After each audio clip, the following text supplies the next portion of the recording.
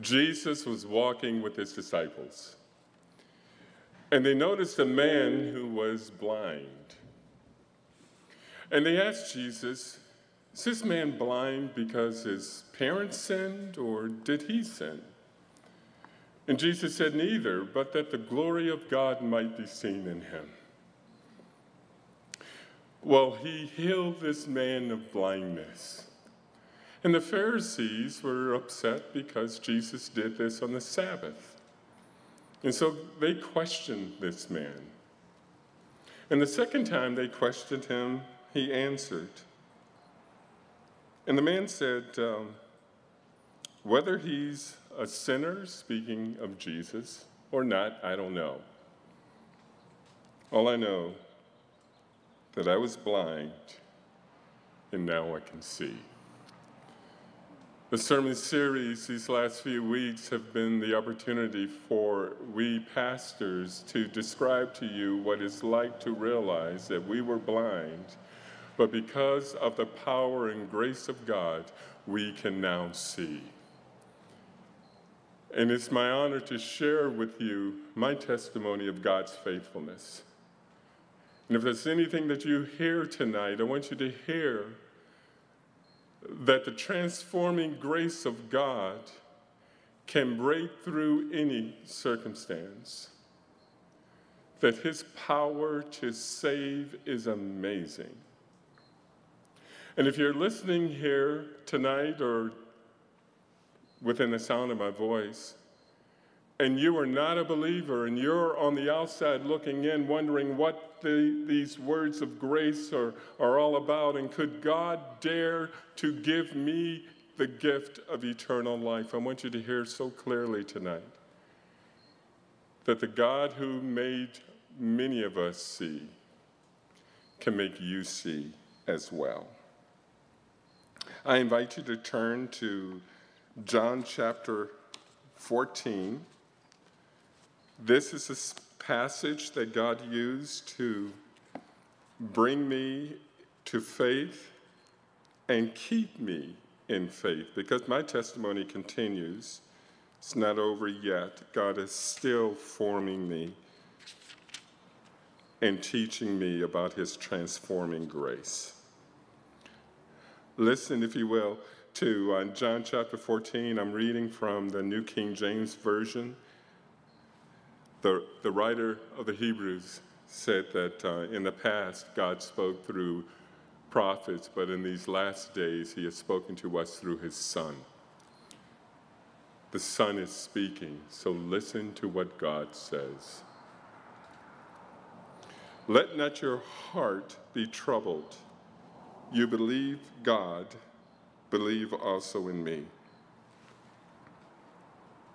In my Father's house are many rooms.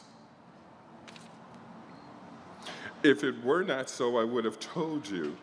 I go to prepare a place for you, and if I go and prepare a place for you, I will come again and receive you to myself, that where I am, there you may be also. And where I go, you know, and the way you know. Thomas said to him, Lord, we do not know where you're going, and how can we know the way? And Jesus said to him, I am the way, the truth, and the life. No man comes to the Father except through me. Let's look to the Lord in prayer. Almighty God and loving Father, thank you so much for giving us your word. As I share my testimony tonight, please let us see the power of your grace. Use your word to either strengthen those of us who already trust in you, or teach those who have not yet that you still forgive sins. Open our eyes and allow us to see wonderful truth in your law. In Jesus' name I pray. Amen. I'd like for us to think about two things tonight: trouble and transformation. Trouble and transformation. I'm going to spend time on verse 1 and verse 6. Our text starts tonight, don't let your hearts be troubled. Trust God. Trouble for the disciples in this case came because Jesus had just finished announcing that he would leave them. And he was preparing them for his death and the fact that they would be alone. They didn't know this yet, but in chapter 15, Jesus would say that they could do nothing without him. I'm going away, and yet you can do nothing without me. I can understand why they would be troubled by that. I want to share with you my testimony and why I was troubled as well. My trouble started when I was born in Washington, D.C. I tried to look up the neighborhood that I was born in, but there are several reasons why I can't do that. I was raised in foster care, so I don't know a whole lot about my family history.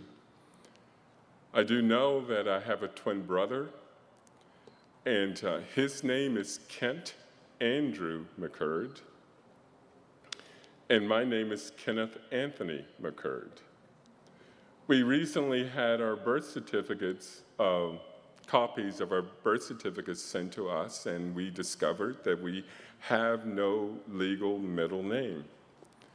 It is simply Kent McCurd and Kenneth McCurd. And the reason we were named similarly, my brother was very ill when he was born, and the nurses didn't know that he would survive. And so they named us close to each other just in case one died, the name would go on. But that for me was not trouble. I was raised in a foster home in Alexandria, Virginia, and I stayed in that home for 18 years. If you know anything about the foster care system, you know that we used to call it, you go through recertification, but it was really you go to a social worker, and they would make sure that you were okay in that home and decide whether or not you'd stay in that home. And for 18 years we did that, but we were given a message by our foster mother not to cause any trouble because she was the only one who loved us or wanted us. And I have to tell you, that for me was not trouble. That was normal. That was our life. A little while ago, I preached a sermon here and told you about a teacher who said something pretty awful. But what I didn't tell you was, I told myself things that were way more awful than she could ever say because of the shame that I had. But that still was not trouble. Do you know what trouble came for me? Trouble came for me in a Sunday school class. We always went to school, to church. My foster mother always made sure that we'd go to church, and whenever people sleep now or yawn or go like this, I remember that I was one of those kids that slept and yawned and went like this. I hated church. And in Sunday school, I didn't particularly like Sunday school, but in this particular day, I was looking at the little kids in class, and I said, why can't I have a family like them? That's how it started, and here begins the trouble. And I assumed because they were in church and they had a mom and a dad that everything was okay. And as I was thinking about them, I thought, why can't I be a part of God's family? And there's the trouble. because I thought that in order to be part of God's family, you had to be a part of somebody else's family. And God paid attention to that. And I sat in that Sunday school room and I said, there is no way anybody would ever want us, my brother and I. So how could we be a part of God's family? There's no way. Now my mind was going through this. And do you know that there are often times when God will break through your thoughts? And he broke through my thoughts, and I heard my Sunday school teacher say, Jesus said, I am the way, the truth, and the life. No man comes to the Father except through me. And God used those verses to transform me from a child who looked from the outside in, wondering why he could not be a part of the family of God, to one with hope that if Jesus is the only way, maybe I can trust as well. I don't know what kind of trouble you have. I don't know what kind of lies you've said to yourself or allowed the evil one's servant to convince you in your heart and tell you that you are as far away from God that you could ever be. Or there's a God who can't love you. I want you to hear what the Lord said to me over 50 years ago. 40 years ago, I'm not that mature. 40 years ago, that he is the only way, the truth, and the life. The way. That Jesus said that he was the way tells us that he was the only avenue to God, that there was no other way that we can come to the Lord Jesus. And I know that that is disturbing for some, that this exclusive statement is something, why couldn't other people come to Christ? You know, there was a man in Scripture, his name was Saul. He was a Pharisee, and it was his job, he thought, to get rid of people of the way. People of the way were believers in Jesus Christ. One theologian put it this way: Saul traveled on the way to Damascus against the way, yet he was stopped on the way to join the way. And that is the power of Christ Jesus. The very person who would say Jesus Christ is not the only way was stopped in his tracks with Christ himself, revealing that he indeed is the only way to the Father. And that day, in that Sunday school class, the Lord lifted a tremendous weight from my shoulders, and I realized for the first time that entrance into the kingdom of God is not by heritage or family history. It's not even if you felt you're wanted. It's through the power of Christ, and he is mighty to save. Jesus said that he is the way, the truth, and the life. Prior to that Sunday school class, there were two other churches that I attended growing up. The first church was a neighborhood church. And in this church, the minister of that church was going through a very difficult time. His daughter committed suicide, and he was embittered, but he still kept the church going. There was a point where the only people attending the church was my twin brother, myself, and my sister, who grew up in the same foster home. And we all had jobs in that church. My job was I was the head usher, so I made sure people stayed in their seats. There were nobody else in church, so my job was easy. I don't remember what my brother or sister did. It was some menial thing. I had the most important job, and that was important to me. But I learned in that church that God was not real. I thought it was a game. Well, that pastor finally decided to close the church, so we went to another church. And in this other church, there was a pastor who believed that people should give everything that they owned, I think, to the church so that he could get rich and tell them that if you just had more faith, that God would bless you too. And it was a church where he was known to be a man who preached one thing and lived another thing. And so I thought that God was not honest.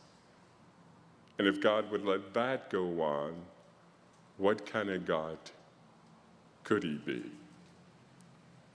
And yet the Bible says that Jesus Christ says he's not a truth or he's not like the truth, he is the truth. And I declare to you that the truth means that Jesus Christ is whole, firm, solid, that he is a man of integrity. And by God's grace, God allowed me to be a part of that church in that Sunday school class, where that Sunday school class was, to see that there were men and women who believed in a holy God and tried their best to live a life to reflect that. I want you to know, parents and adults, and whether you're married or single, there's many children who watch you. I never said anything to an adult growing up in that church, but I always watched them because I wanted to see what they were like. And because they were men and women, they weren't perfect, but they were men and women who believed that God had standards and that he loved them and that they wanted to live a life that was pleasing in his sight. That taught me that God is a God of truth. And he was worthy of worship. There were many lies in my life. My birth mother gave us up when we were in the hospital, and I was always told she gave us up because she didn't want us. And I found out at her funeral that she did want us. As a matter of fact, I remember 2 times when she took us from our foster home and was walking down the street with us, and we were told that she was an evil woman, stay away from her.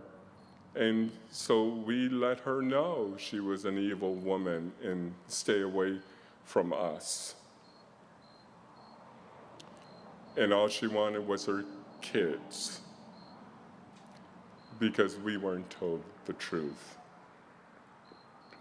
But I can tell you that God will never lie to you.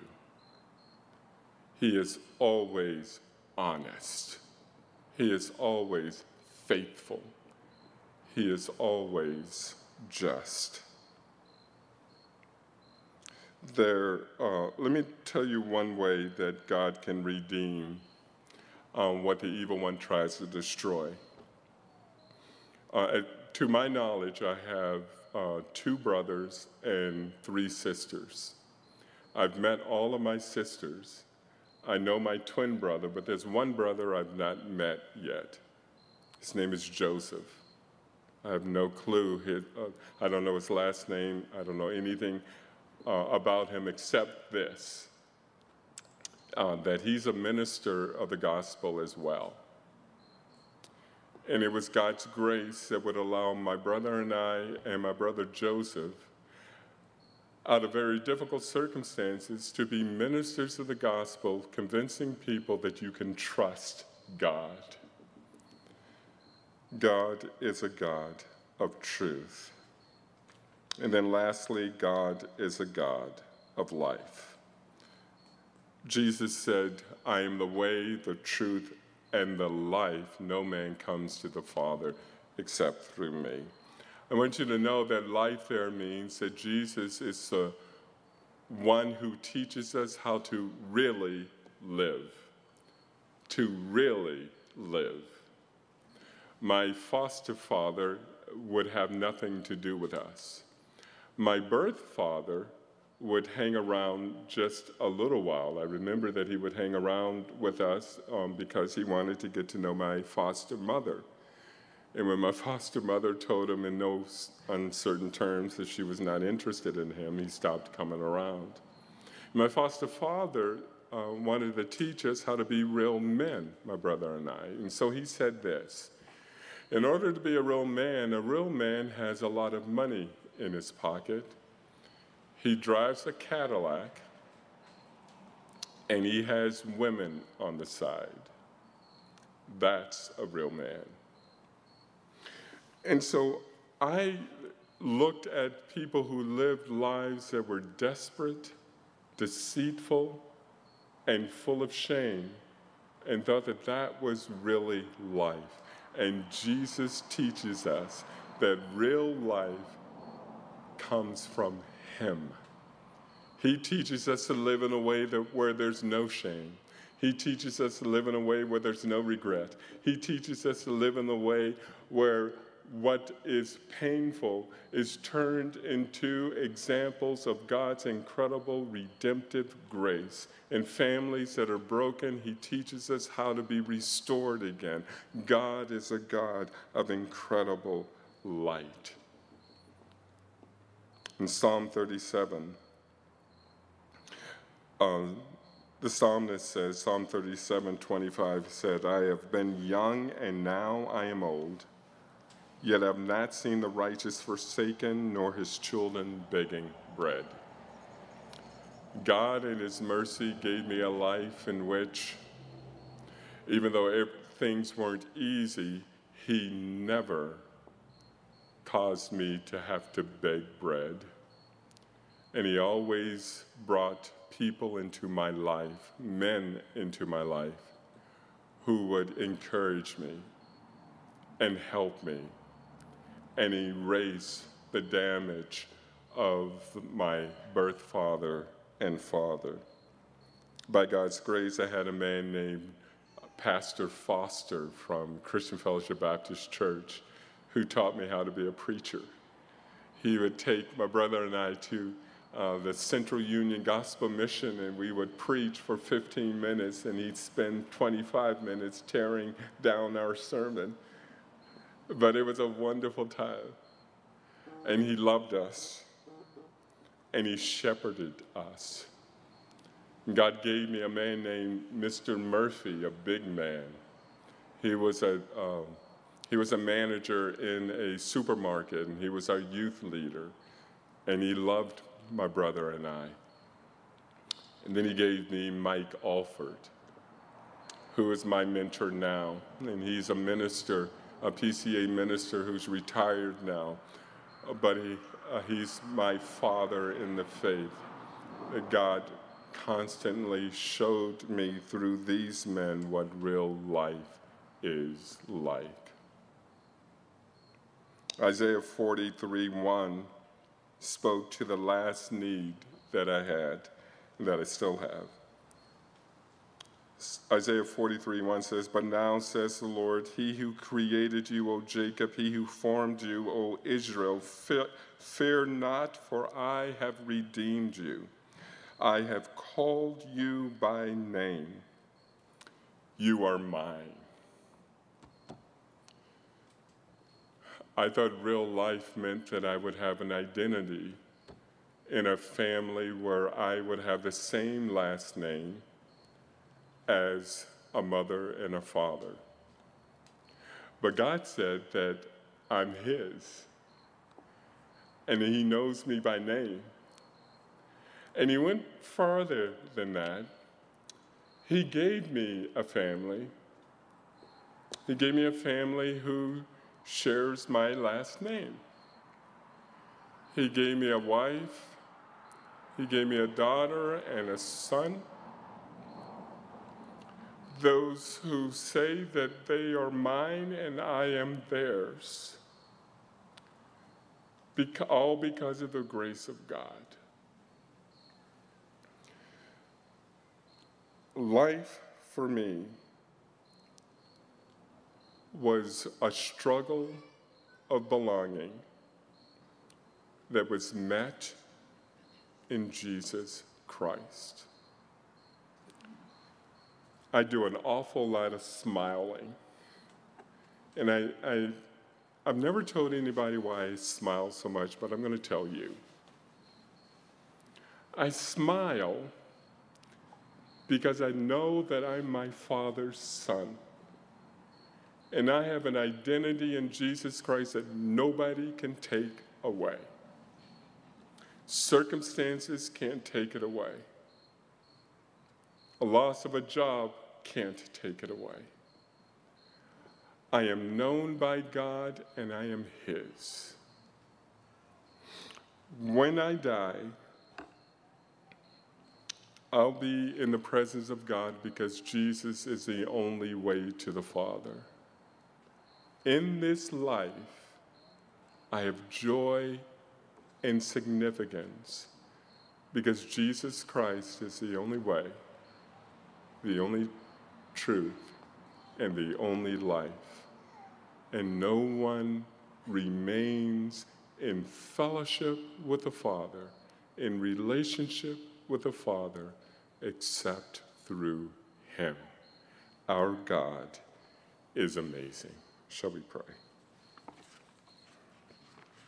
Father, as we begin this sacrament of the Lord's Supper in just a few moments, we will be confronted with the fact that Jesus' body was broken for us and His blood was shed for us. And thank you, Father, for the truth of that joy. Thank you for teaching us, O God, that Christ is the only way, the truth, and the only life that leads to a relationship with the Father. Thank you for that, O God. And I pray that if there's anyone here tonight that have not yet acknowledged that you've died for them, would you please give them the gift of faith the way you gave it to us. In Jesus' name we pray. Amen.